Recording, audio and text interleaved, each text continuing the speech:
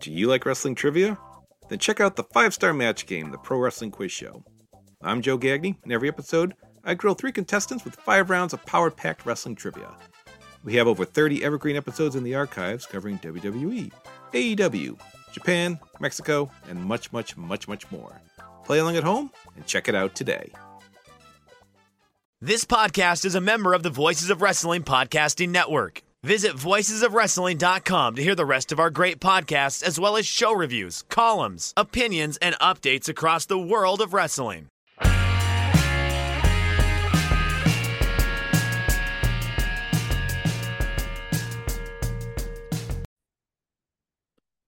Hey kids, do you like professional wrestling? Well, we like professional wrestling too. This is Shake Them Ropes. And hey, there's more pro wrestling to be had. I am Jeff Hawkins. He is Chris Novembrino. Chris is committing genocide of bugs. Hawkins, I have embraced the power of the sun. Mm-hmm. It's mine now.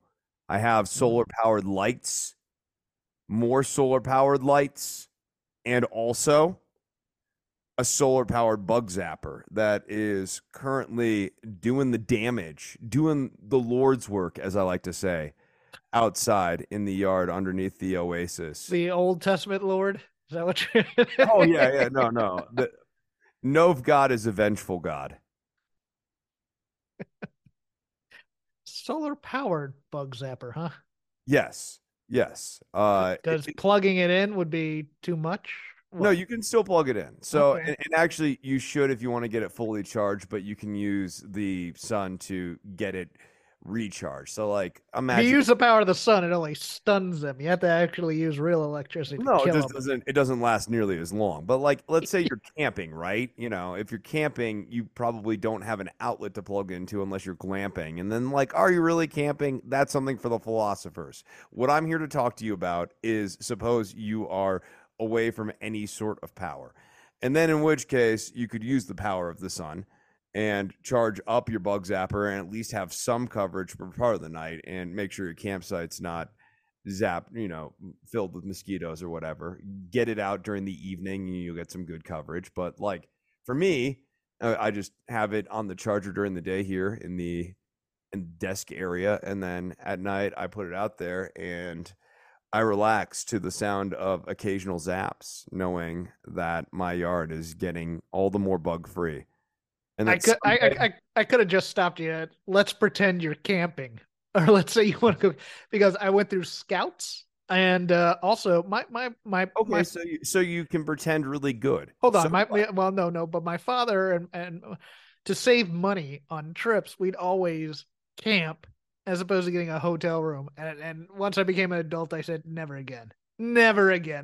Camping is overrated. You know what NXT camping is? No, but what? What is it?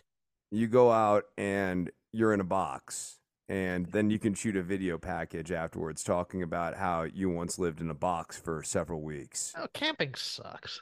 I'm sorry. I think camping is very overrated. And I'm saying this as a person who really enjoys nature, and if you see my Instagram account or anything since I moved to New Mexico, a lot of it's just like me hanging out in nature, me taking photos of nature specifically. And the best thing about camping is the ability to build a fire. The best thing about nature is going home to your bed where there are no bugs.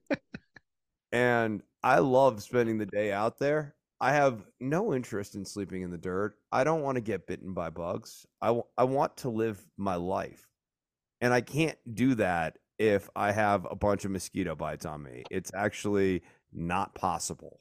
I tried Sleeping once. on the ground is rough. It's, your my God. food is terrible. Always. And there's dirt. There's always something that has happened to the food. Like you have like sterno, it's leaked all over the place or something to that effect. Yes. So don't camp, kids. Don't. I would literally say to never camp. Although I kind of want to keep like scouting camping and stuff like that to teach the youth about how good they have it. It's one of those things where I want to make children camp so that they never do it as adults. Like, I have friends who like, we're going to go to Yosemite. We're going to go to Joshua Tree and camp for a while. No. I kind of want to make adults camp because they don't realize how good they have it. Okay, we can do that too. Yeah, no, you're kind of talking me into Oh, no. a camping program. Like if it's a campsite with like an RV or like a cabin or something, I can do that. I think Or they're pitching tents? No, no, Oh sir. no. Never I'm again. very Never much again. talking about a mandatory you're out in the woods in the dirt pal sort of camping. So you want naked and afraid for everybody? Yes, because I think Okay. everyone needs to know what it's like. You've talked me into this, Jeff. You're a very good persuasive arguer. So, what do you want to talk about? We have numbers, and they're all pretty good this week, including the debut of AEW Collision. Let us go through them because I don't have a lot of other bigger news. Starting with the aforementioned Collision, 816,000 in its debut with one Charles Montgomery Punk. WWE NXT on USA Network, 773,000. Big boost from having main roster talent such as Seth Rollins on there. They were number 2 in 18 to 49 among cable originals for Tuesday. SmackDown on Friday, 2.43 million viewers, 0.67, number 1 in the demo for Friday night. AEW Rampage, 423,000 viewers. Raw, 1.82 million viewers. Chris, do we want to start with people tuning into wrestling or do we want to start with Collision? We got to talk about Collision Mega Draw Punk. Yeah. That is what his initials now stand for. One Bill Phil. Yes. Bill Phil. Okay, no. But seriously, he did outperform by, I'd say, a couple 100,000 where I had the high end. I thought Collision, given the time slot, and I'm not sure if we did predictions last week. Oh, I forgot as well. Dynamite had like 920,000 this week. It was really good too. That's good, but I think again, looking at Collision getting 816, given its time slot, once again, Punk debuts or re-debuts or however you want to frame it, and he's able to pop a big number. Now, will he be able to keep that up? That's an interesting question that remains to be seen. But for an initial start, I thought he once again delivered the numbers that really, if there is, his affirmative argument's very much predicated on it. And when he needs to get the numbers, he gets the numbers. That's something that has been true in this whole run. And whether people like him or don't like him, the results really do speak for themselves on the rating side. Yeah, I don't know how long it'll last. Let's dive into. I don't know either. Yeah, thank you.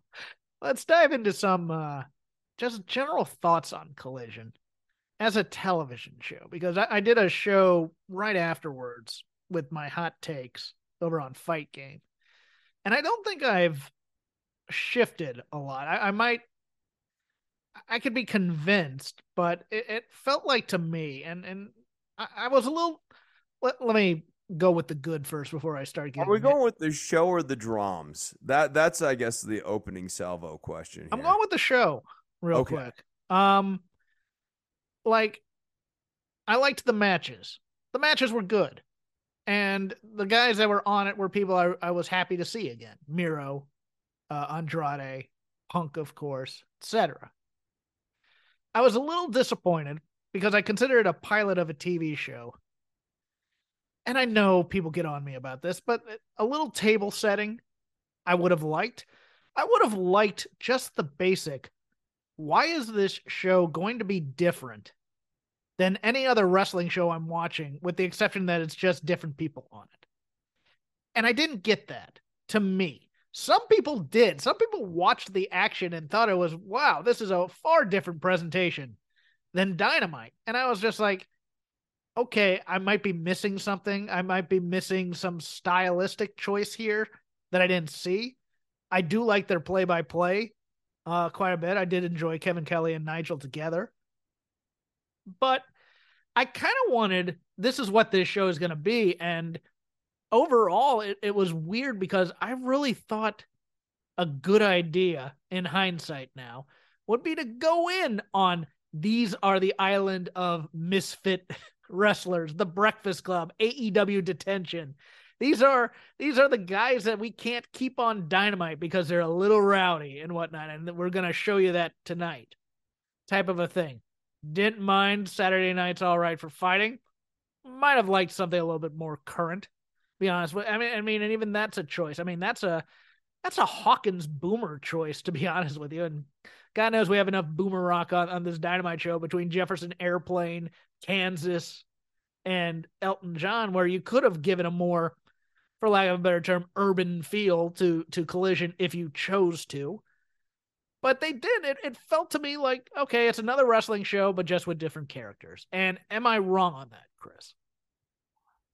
I felt like this was just more AEW. I don't think the commentary team represents a major departure. Right. In part because Kevin Kelly's association with Ring of Honor in the past and everything. I just sort of, I know I know it's Ian Riccaboni now, but like I still think of the Kevin Kelly era of Ring of Honor and their intersection with New Japan and stuff, and just kind of think of him in that orbit. And he's not really that meaningful of a change of pace. I would have liked, again, to make it feel like a different show, a little bit more of universe setting to this point, format wise. I know what Khan was trying to do, but I think it is a mistake to open up with CM Punk before we ever talk about. Yes, because I think you need to, I don't want to say do a GM angle or something like that, but I think you need to do something that establishes the Collision world a little bit more concretely before you immediately pull the camera into CM Punk. I would do him seg too. Like I wouldn't wait around because obviously he's got to, be in the main event. You want to set the table for the main event and everything like that. But like the first segment, I don't know. I think I would like introduce Collision. Yeah. And get a sense of like, what is this world going to be like? What are some people's goals? I mean, you can have people backstage trying to get to Khan's office or something. I don't know like how much of an on-screen character he wants to be. Why am I watching this right now, and why is it important? And Right. why should I continue to watch every week? What is the attitude of this show? What are you trying to tell me, etc.? And it's Punk, and that's not a bad thing.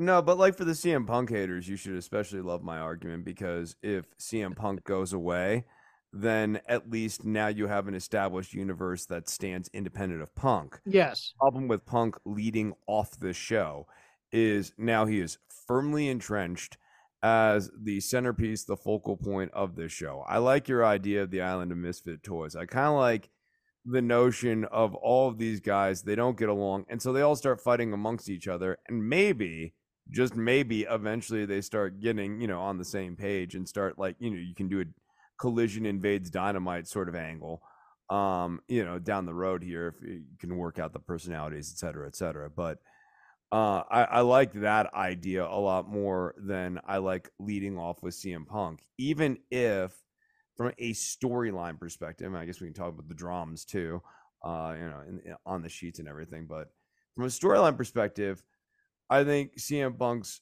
promo here lays down a lot of rails in a number of different directions, and it's very intriguing. Like there is definitely some rails being laid down to make him a bad guy, no more Mr. Nice Guy, and that sort of thing. You also then have the belt he never lost, which, especially when juxtaposed to MJF right now, sort of makes him a babyface, or would be a thing that nudges him in the babyface direction. FTR, obviously likable guys and a very good tag team, but like very natural heels, so they're an interesting pairing with CM Punk.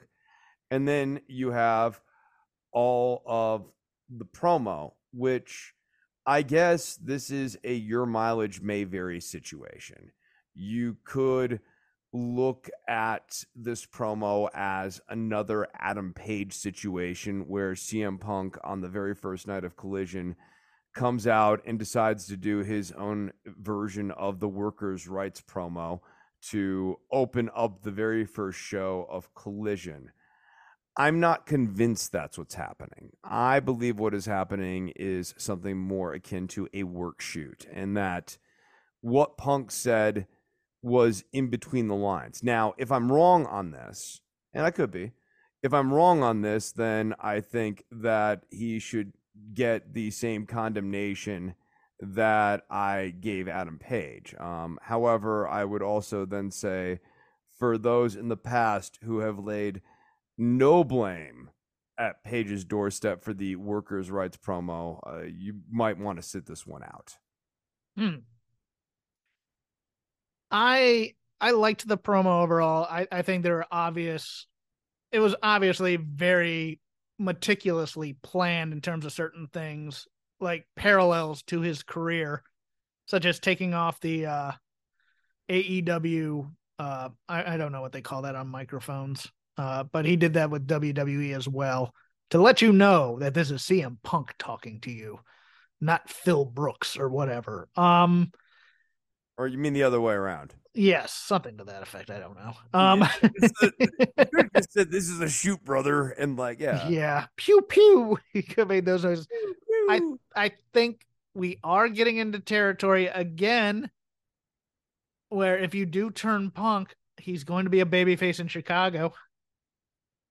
It's fairly. I mean, when he mentioned, both nights on both Collision and oddly enough on Dynamite, when Kingston was talking about the Elite, in some ways there were noticeable boos from this crowd. Yeah. I mean, this is a Brit situation again. Yeah, there was an F the Elite chant. For Collision, yeah. And I think now on the Collision side, I think that's somewhat by design.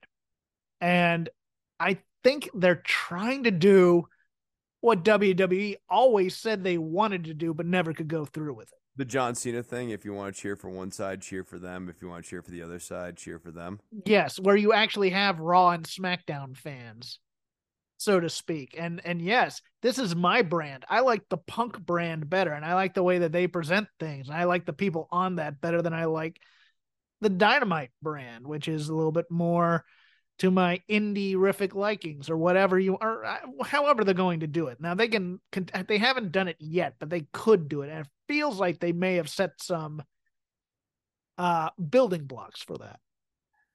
Yeah, I could certainly see it being, you could do this, you could do that. I think they are playing with fire a little bit. Because, how do I say this politely? Do I care? I think that the fan base might not be sophisticated enough to understand that this is a work in the year of our Lord 2023. And I think that at live events, especially with some beers and people, especially considering how intense the opinions around CM Punk and the Elite can be, I have seen this and I have read this. It does exist. It is real. I worry that adding fuel to the fire could result in people actually like fighting each other or getting hostile with one another in real life. That when these things come to a head, that like people could be legitimately angry at one another because people are very emotionally invested both in CM Punk and also extremely emotionally invested in the Elite. And I think it's gone beyond just wrestlers you see on TV, especially for the people who follow it closely. I think that it's become something deeper. I'll do you one better. Do it. I think they will realize it's a work, and they'll be even angrier in that case. Oh, because they got worked. Well, not just that, but the segment of people that are really taking, say, a harsh stance toward, I mean, not a harsh stance, but a solid stance towards Team Elite, Team Page, Team Bucks, etc., they really don't want CM Punk back. I mean, there's a little bit of anger right now about this, and if they're just gonna, I wouldn't say a little bit. Yes, Yeah, no, they're very angry. but what I'm yeah. but what I'm saying, it's a big. I think you're right. It's a big buildup because if they're getting worked, they're gonna feel a bit goofy about it. why are they using this guy and what he did to do a program on television type of a thing? And I think This is where, if it is a work, I think it's a brilliant piece of business because it's instantly the hottest angle in professional wrestling. but not even those two fighting each other, but I mean just the little digs every week. If Punk just keeps coming out and making little snide remarks about the Young Bucks and Page, and it never pays off, it's gonna drive that Dynamite fan base that loves the Elite crazy. Is what it's gonna do, and it's gonna get them angrier if they know it's a quote unquote work, but it's a work that will never be paid off. That would be a big problem. I think that's the worst of all possible worlds. Mm. It's entirely possible we end up there too. But if it is a work that involves the FTR guys and CM Punk going up against the Elite, that is, I think, an interesting and intriguing angle. If it is a work that gets nowhere, I think that that's deeply unproductive for the fan base. I think they could get annoyed with having their intellect be toyed with, and like Yeah. no one likes to be made to feel stupid. They want to buy in. They want to believe in it. And if CM Punk and the Bucks sort of pop the balloon on that, that would be bad, especially if they don't actually deliver like a really great angle out of it. Yeah, I think it might get paid off in part, but not to the satisfaction of people. And I think it's just going to be continuing to stay in the news type of a thing. And if it's a shoot, and I don't think it is, No. is why I'm a little confused by the way some have been talking about this and covering this.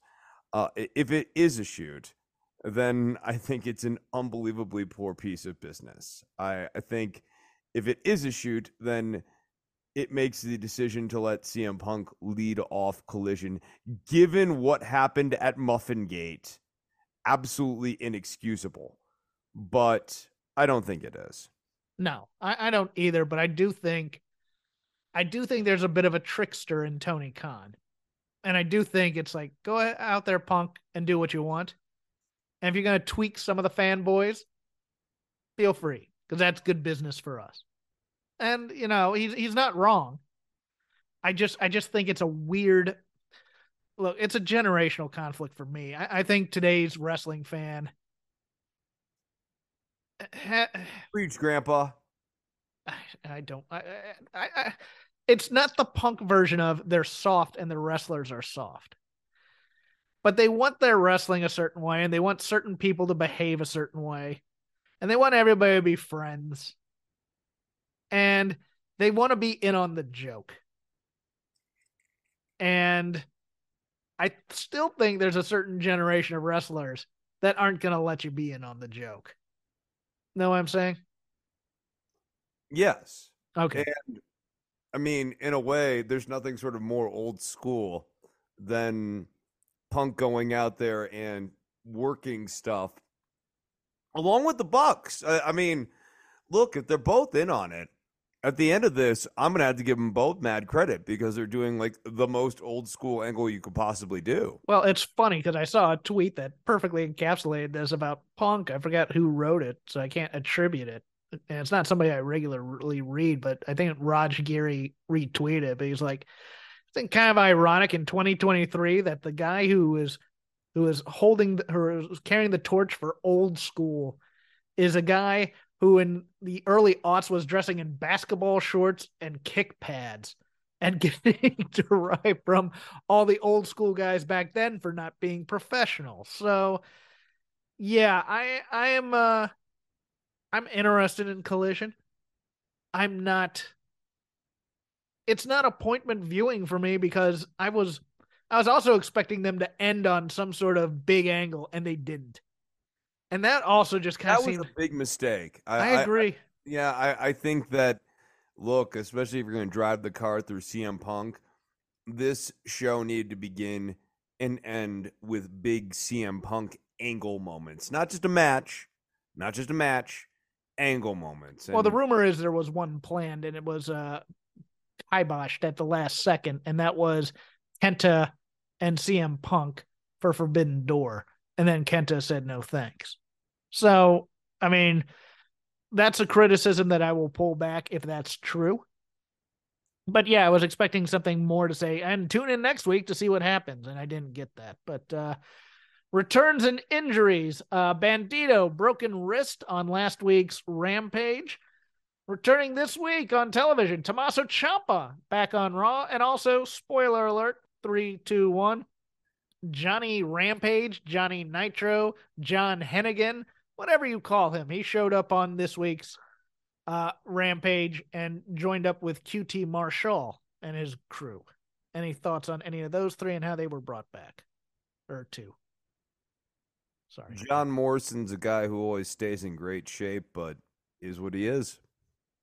Yeah, but it gives Taya something to do now that she's lost the big match against Chris Statlander, I guess.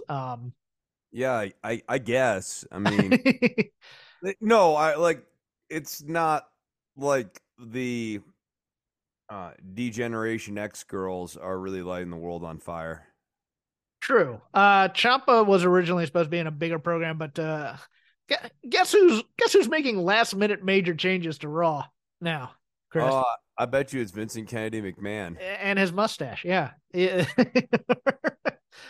Came out against his old, I guess, mentor, The Miz, and laid him out. The rumor is that he and Gargano will be joining up as a tag team, although Gargano, persona non grata on a show in Cleveland. So we'll see where that goes. But that does it for the news portion of the show. Now the much bigger, much more bigger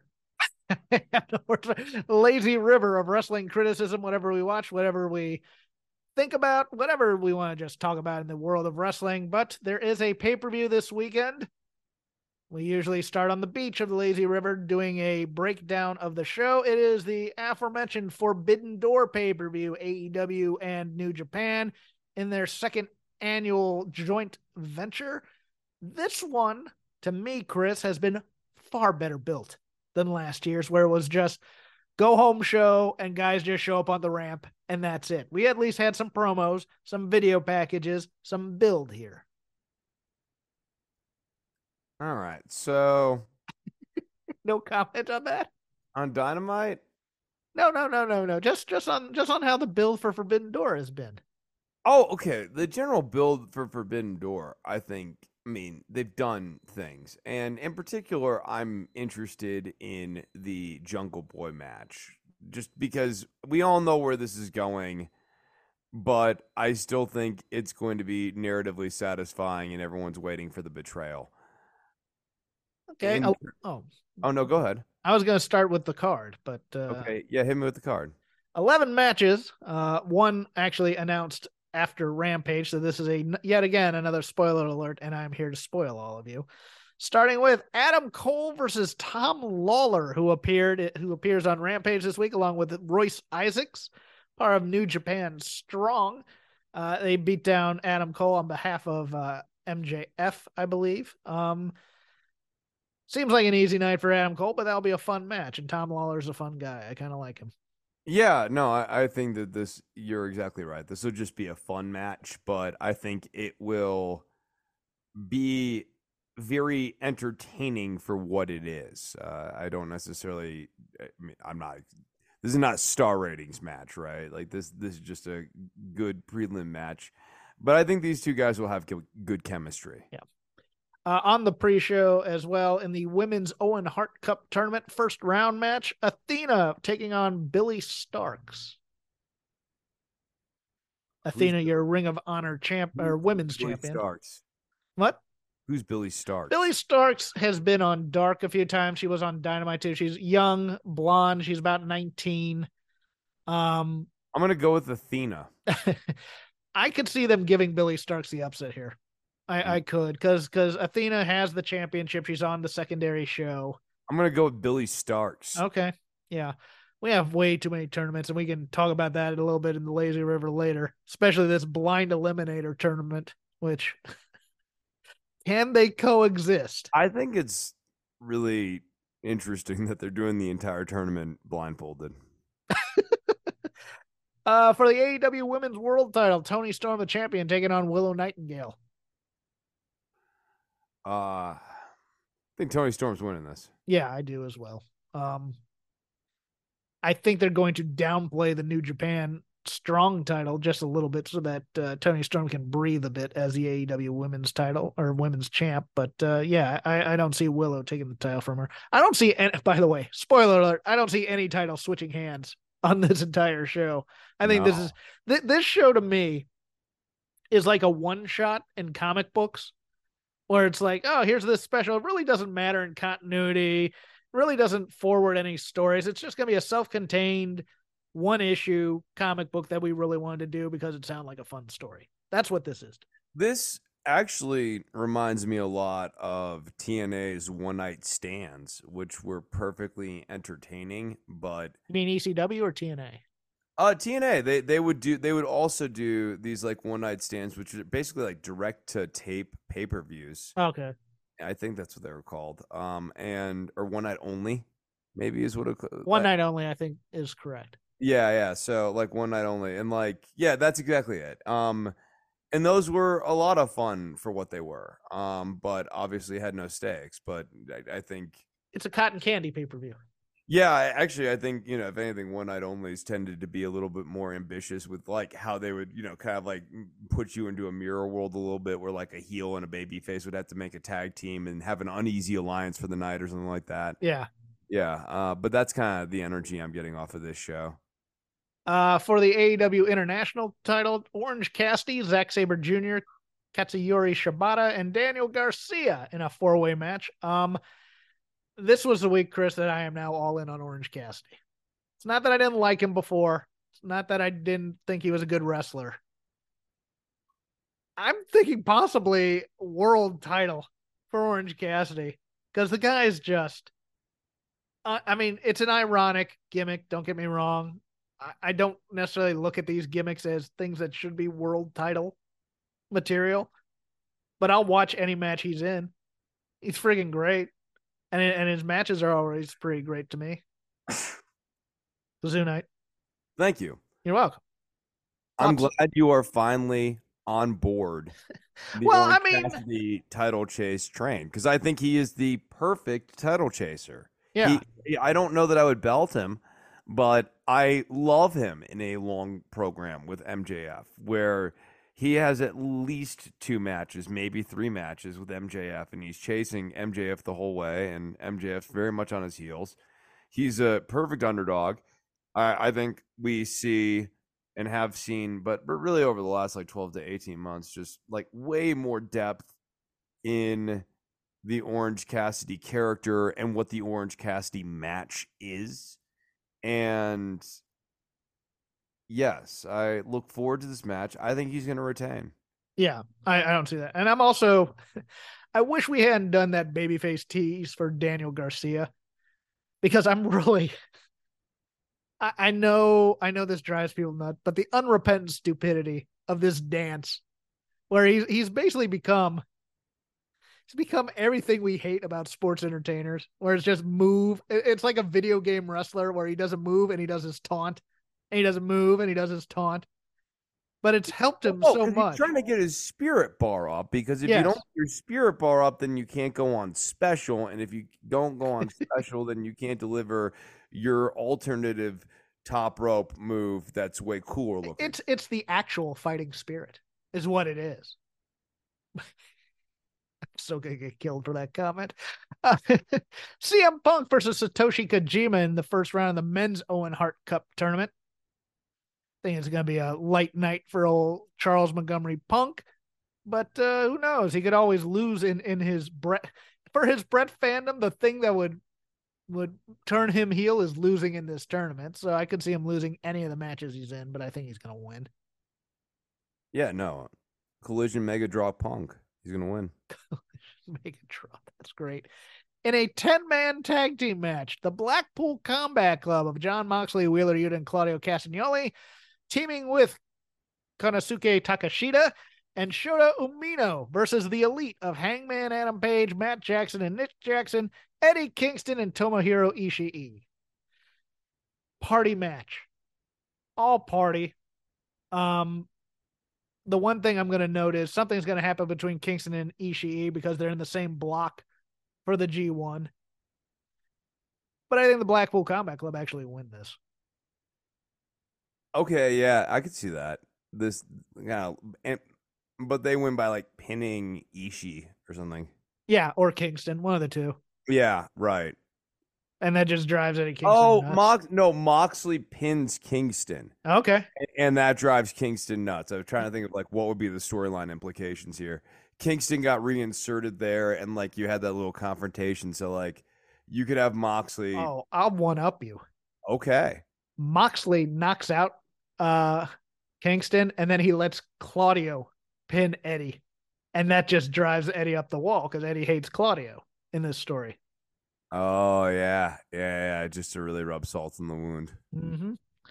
6-man tag match, La Suzuki Gods, Chris Jericho, Sammy Guevara, and Minoru Suzuki versus Sting, Darby Allin, and a player to be named. I have no idea who this player could be because the Japanese legends I was thinking of are barely out of the hospital, barely moving or retired, but I could see, and he says it's somebody from Jericho's past because he's ticked off a lot of people. Do a reckless speculation and give me somebody here. Ultimo Dragon. Ooh, I like that. I think it's going to be Naito because of the program start in New Japan.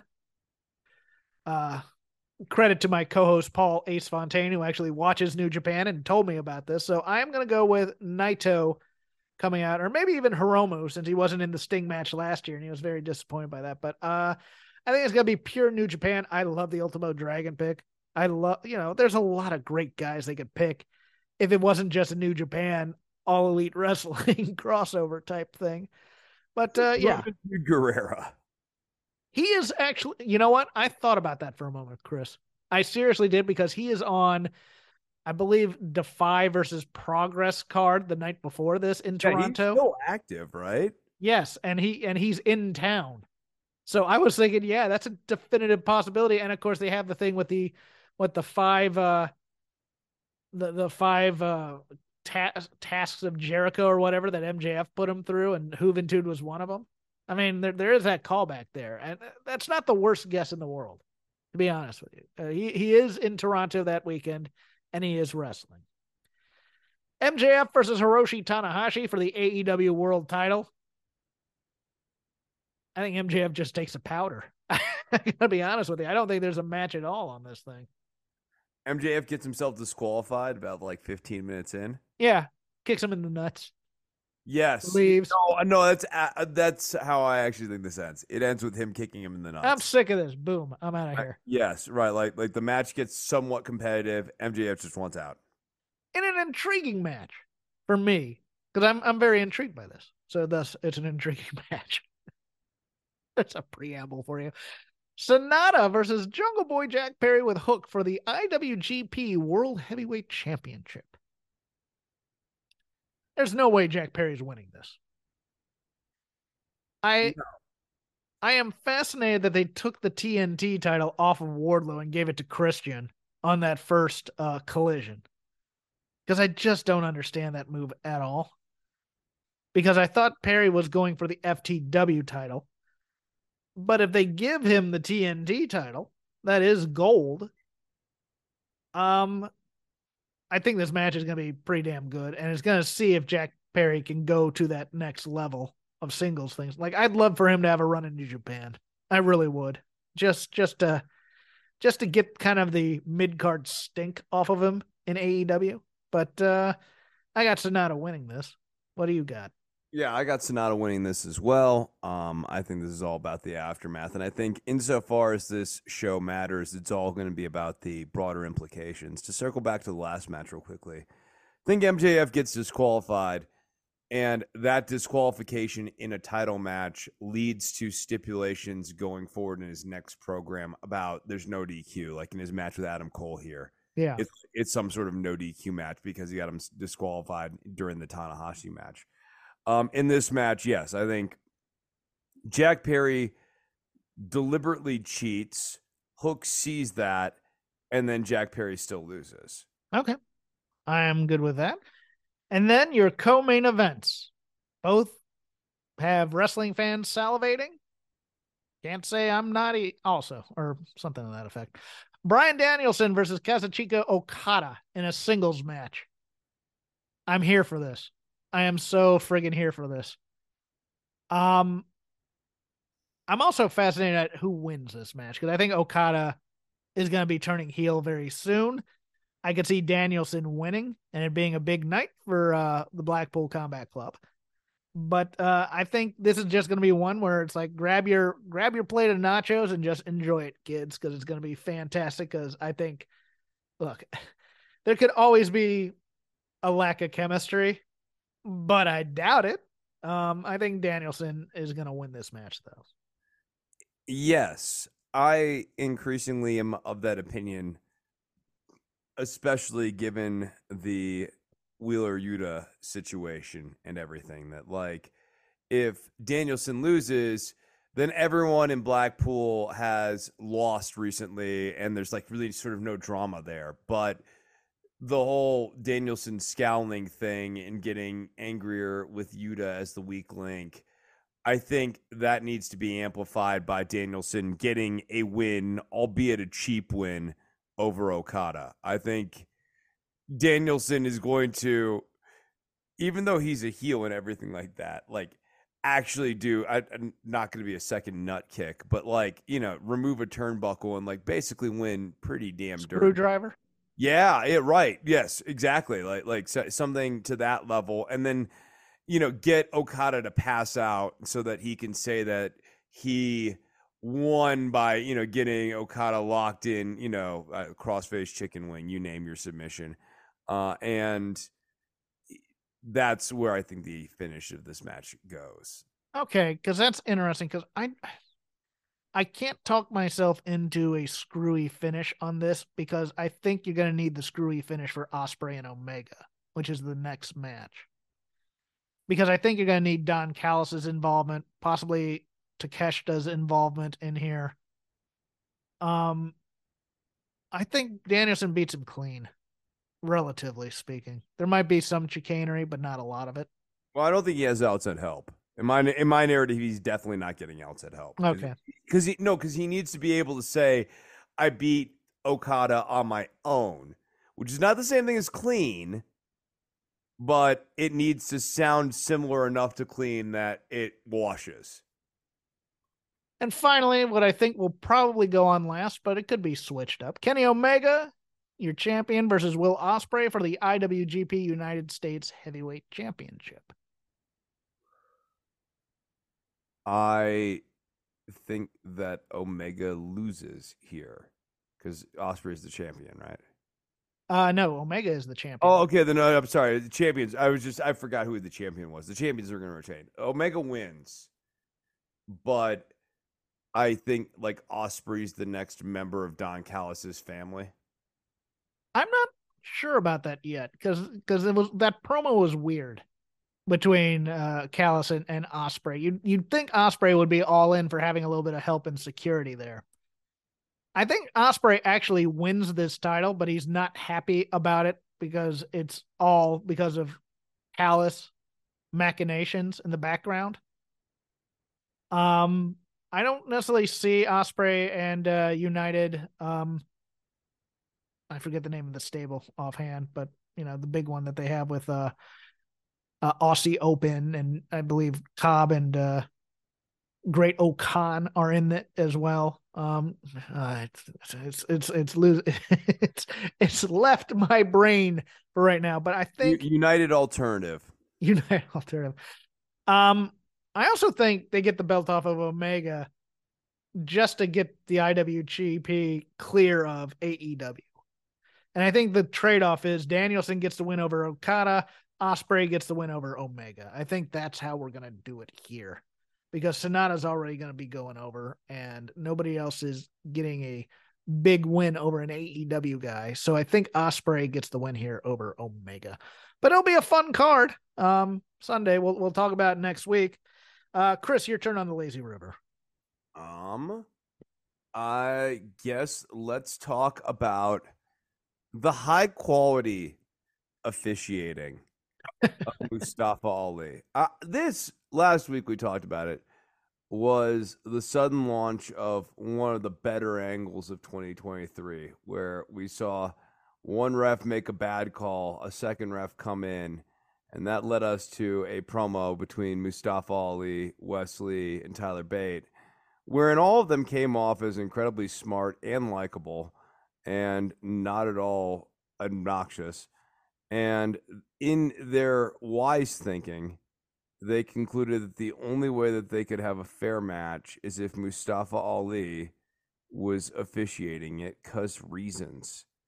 Fast forward to this week, after what was 168 hours of pure anticipatory build, and now we're in the ring. The music has died down. The lights are coming up. The referee is Mustafa Ali, and he announces the beginning of this match. And we're treated to slow count after slow count. And at the first one, I was like, I don't quite know what's happening here. And then he did a second one, and I was like, ooh, I'm not quite sure. Where are we going on this road? And then there was more nebulous officiating, and finally we came to the conclusion of the match. Okay. That's my whole review.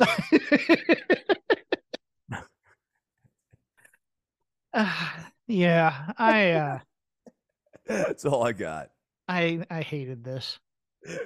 Even Booker T was done with it at some point. This was crap. This is absolute crap.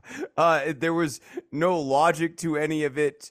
Mustafa's a dick at the end. He's holding up Bate and Wesley's hands, and they can't make up their mind about how they feel about Mustafa Ali, who's clearly being disingenuous, but Bate and Wesley are too stupid to put this together. So they all come off as idiots. Mustafa Ali comes off as a jerk. Bate, for his part, when he doesn't come off as sappy, he comes off as dopey. Yes. And then you have Wesley, who is this guy who thinks he needs to be friends with everyone he's going to have title shots with just because he's a babyface, and that's moronic. And then he gets mad at friends who ask for title shots. You forgot about that part, too. So, right. All right, I need to cleanse my palate. I can't talk about this angle anymore. I need to talk about something good. So, okay, fine. The end of SmackDown last week was fantastic. I know you AEW fans are out there.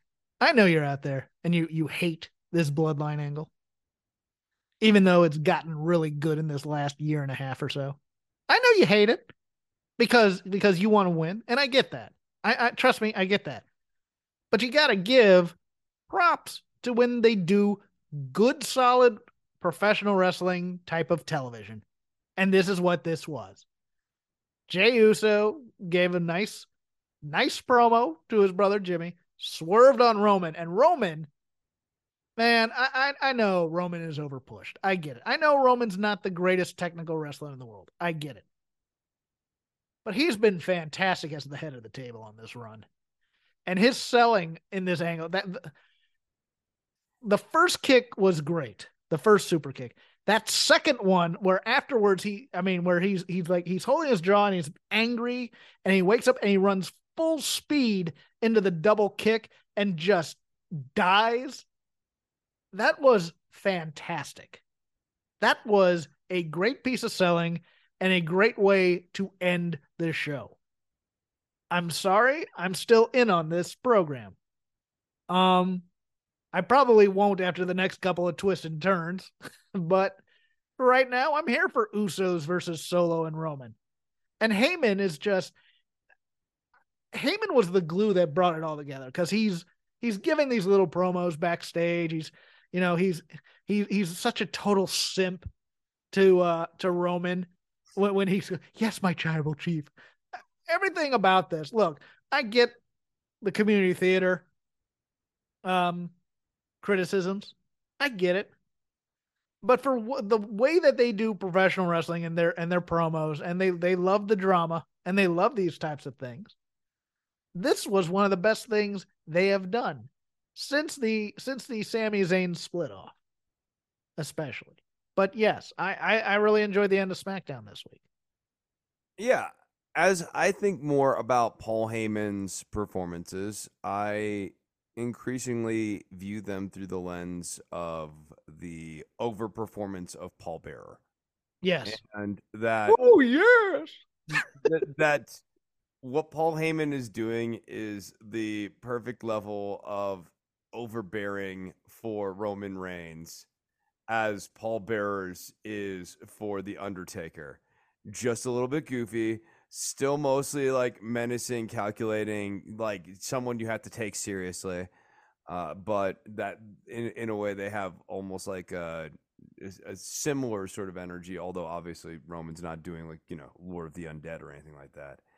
I thought that the Usos part of this was great.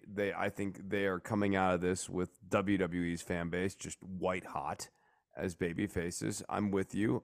Hesitant, certainly with Vince McMahon back in the picture, the uncancelable Vince McMahon back in the picture. I am certainly thinking that the consistency with the Usos storyline is not going to necessarily be there. But, if I'm playing with pieces on the puzzle board right now, I would be looking to make a new faction with Roman, Solo, and a few hired guns that Heyman brings in, and then have the real question be on the babyface side, can the Usos and Zayn and Owens align? Especially with like Owens being a rageaholic, can Sammy tame him? Can the Usos make amends with Sammy? Like that dynamic on the babyface side could be a lot of fun to see grow. And I think it would leave room to run for something that's no longer the bloodline, but is still a storyline that is focused around Roman with the title. Yeah, I see this transitioning, but I still see somehow everybody ends up turning on Roman and Roman becomes sympathetic somehow. I do. I mean, I could see Heyman destroying it from the inside. He brings back Brock, and Brock is the catalyst for it. I could see the Usos getting once we split off Solo from Roman. That's where it's going to be very interesting. Because I think eventually Roman and Solo have a falling out, and then Solo joins the Usos, and then we have to see if it goes to the Usos' head and they become heels, and I think that would just be so stupid. But we'll see. It's your turn. Let us talk more about NXT. Let's do it. Dana Brooke came back. Oof.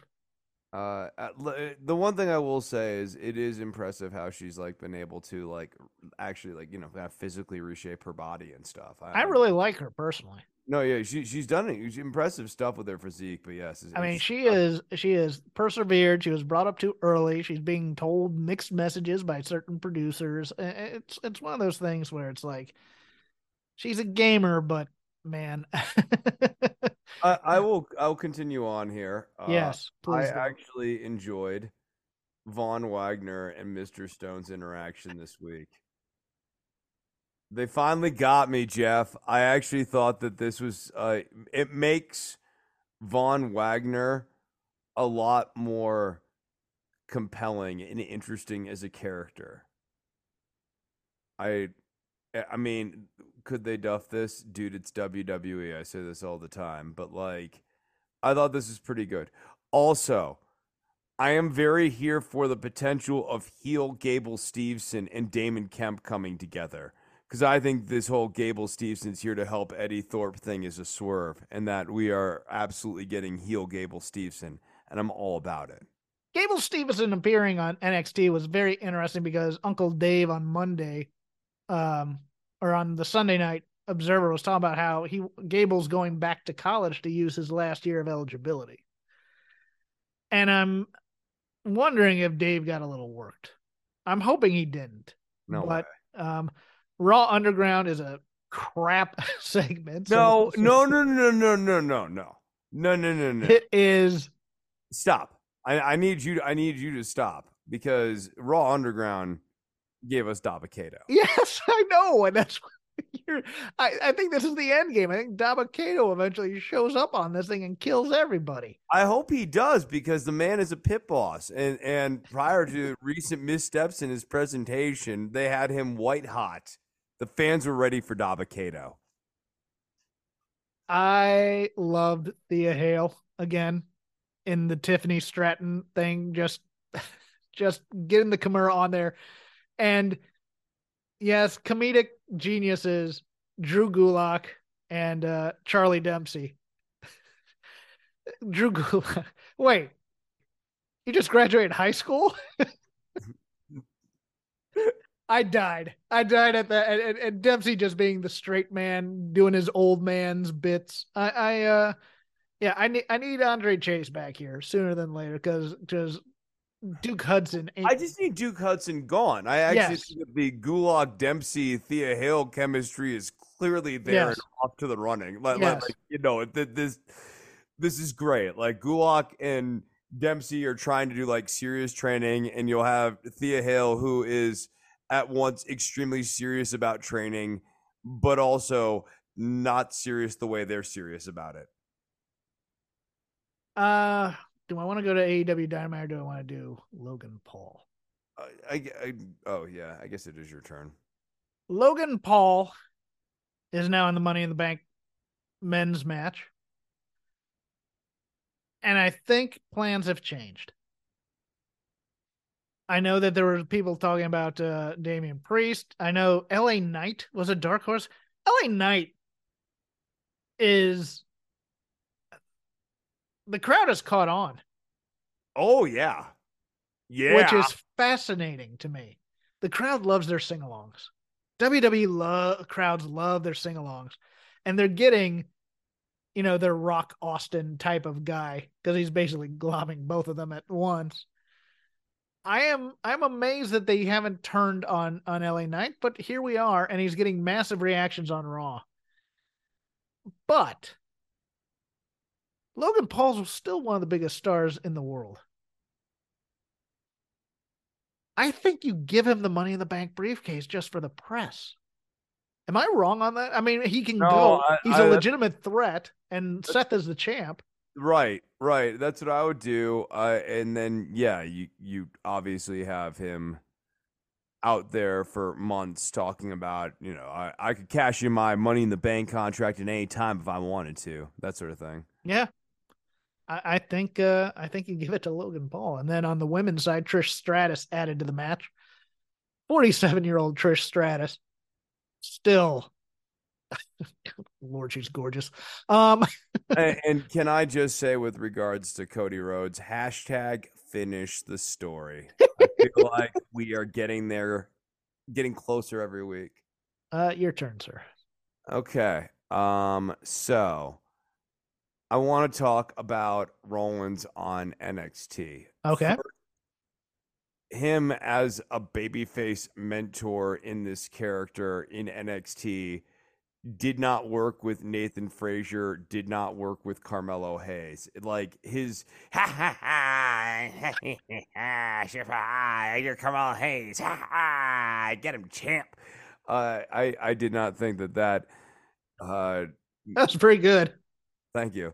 I didn't think that that actually did anything for Nathan Frazier, even when Rollins tried to ramp it down. It's just that, like, you have to go down from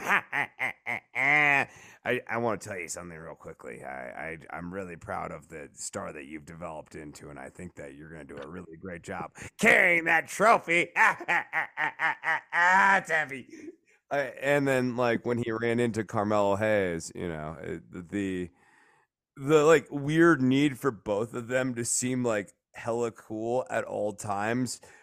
I mean, it didn't actually result in, like, the warm fuzzies or anything at the end of their interaction. And then we get to the match with Braun Breaker, and I'm confused. I'm really confused why we're having this match after I just saw Seth Rollins with an opponent I'm infinitely more interested in him having a match with than Braun Breaker. Yeah. And Braun Breaker loses. So, I thought that Rollins' little foray into NXT here did not really help much of anything. It was poorly planned. The execution was fine in terms of in the ring, but like the actual backstage stuff with this character and with this title belt, nothing was gained. I want to go back to Dynamite and talk about, man, love you some tournament, something like Tony Khan loves tournaments. We have the Owen. We have the women's Owen. And now we have this blind eliminator tag team tournament. And for anybody who points at WWE, where they always do the contender and the champion and the can they coexist angle, y'all need to sit this one out, because we're doing with MJF and Adam Cole. And I hope they get rid of them soon, like first round, and then go on to the rest of this blind eliminator tournament. I hope they don't have to coexist for a long, long time. Because my Stanford I would have them coexist right up to the week of the title match, and then have MJF use that match. I think that's the plan. As the opportunity to injure Adam Cole. So we're also doing a battle bowl at the same time. And it's like, it feels like there's a lot of moving parts, but it's in lieu of actual storytelling in some ways, or story building, or angles, or anything to that effect. I get it. I'm like, man, we're having 3 tournaments at once, and it's going to be like, and look, I don't like MJF being in a tag team title tournament when he's the champ, but I get it. I guess this segment wasn't for me, and I think it's probably because, well, I admittedly laughed at the Shut Up Shivani thing. I want to keep my main event and my comedy separate, and, I guess it was fine for that one moment, and it's fine that Adam Cole is somehow tricking MJF into all these matches, even though Adam Cole isn't going to benefit in any way from MJF facing Tanahashi, which is logically unclear why he'd want that. I don't know, Chris. Maybe it's just a generational thing. I'm just being cranky. No, I don't think so. I mean, I don't have any strong opinions on that take. Oh, okay. Your turn if you have anything else. I thought otherwise though. This is kind of like kind of a ho hum little Dynamite here. Oh, really? Yeah, dude. Chris Statlander versus Taya. Not really. Yeah. I get that from a match perspective, but I thought it did some nice angle building. Like, look, Eddie Kingston's always welcome on a show for me. Yeah. In terms of talking. I mean, I guess I also started off flat by seeing Jeff Hardy on my TV screen. So. Oh, God. I'm sorry. I'm gonna keep beating up on it. Oh no, I'm with you. I'm just like, I can't. No, I mean, like, the program started. I saw him and I was just like, nope, not. Oh, there's a certain part of our fan base that will be remiss if we do not talk about the concession stand brawl. Oh, come on! This was fun. It was fun. Yeah, I thought it was I mean, a tad overbooked, but it was fun. And, like, yeah, everything that Jeff Jarrett's doing is kind of in this vein now. And like, no, it's not. I mean, It ain't high art. no, exactly. It's not high art. And No. I think it's entertaining. If you don't, I get it, but I also don't know what you want out of Jeff Jarrett in his 50s. I think he's kind of overperforming. Yeah, I think there's a definitive logic gap in booking this match in terms of, all right, the Satnam crew is just going to beat on Mark the entire match, and then finally Chris Daniels and the Lucha Brothers and the Best Friends will come out to help. But some of the little things in this just amuse me to no end. Like even the preamble to where the referee's asking if he's ready, and every time Jeff Jarrett is pacing, he grabs a bag of popcorn and just throws it at Mark. It just made me laugh so hard. Of course, Chekhov's mustard on the table there. Loved that. And yeah, you got Papa Briscoe in there. You got Karen Jarrett. You got Sanjay. You got the whole crew. This wacky, as Brian Alvarez has got this wacky crew of guys. Yes, and one more thought on this.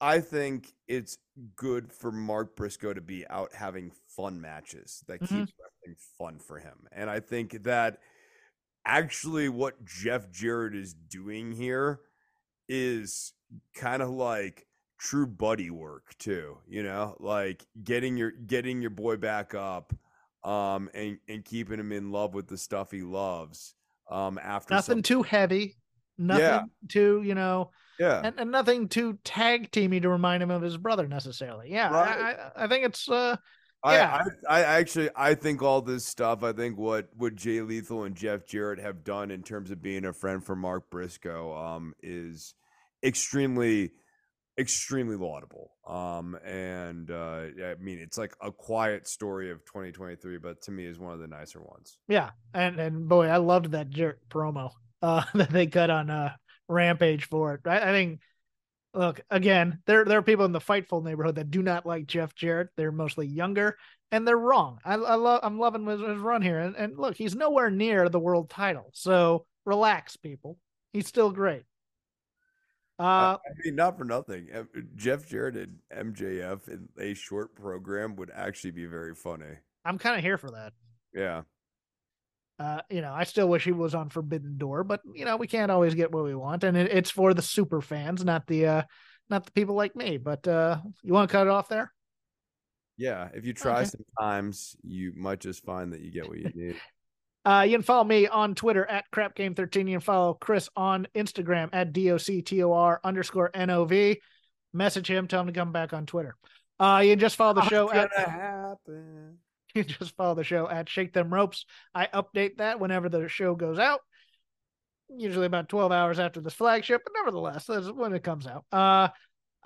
We are part of the Voices of Wrestling Podcasting Network. Music of the Mat, 5-Star Match Game, The Good, Bad, the Hungy, Days of Thunder, just anything for your wrestling fandom. We have a podcast for it. I'm a member of another network as well, Fight Game Media, patreon.com/Fight Game Media for $5 a month. At around, say midnight Eastern, the Dynamite Show drops on Wednesday nights. Hot takes from myself and Paul Ace Fontaine, thoroughly deconstructing everything AEW.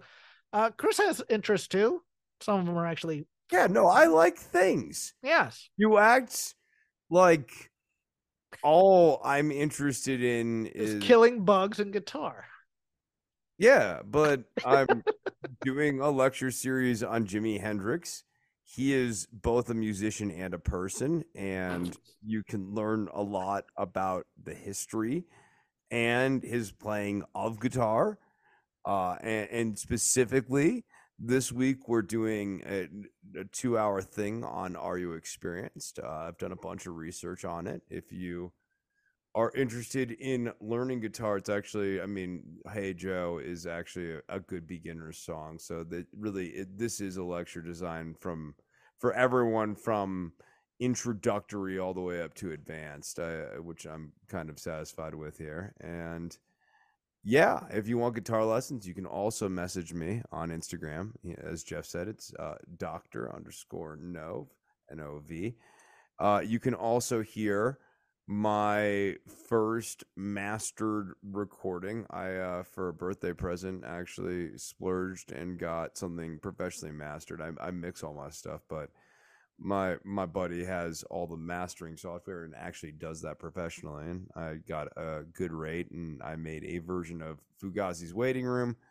that I had professionally mastered, and I thought I came out pretty darn well for something that I did sitting here in the same spot that I tape this high quality audio for you people every week because my heart's big. I feel for all of you. No matter what Jeff says, don't let him bring you down. I don't. How am I supposed to follow that? You can't. Route. You turned it back on, you idiot. Did I? Yes. Hello there, my name's Neil David, and I'm the host of Eurograps Express, the podcast exclusively dedicated to the wrestling of Europe. If it's wrestling and it happens in Europe and it's good, we talk about it. Whether it's Rev Pro, Progress, WXW, Passion Pro, Pro Wrestling Chaos, Pro Wrestling North, we don't care, we talk about them all. If it's good and it's exciting, I want to share it with you. We're on the Voices of Wrestling Podcasting Network. Check us out on the feed. Check us out on Twitter at EuroGrapsEXP. And join us for chat about European wrestling and a little bit of chat about cheese. Hopefully see you there.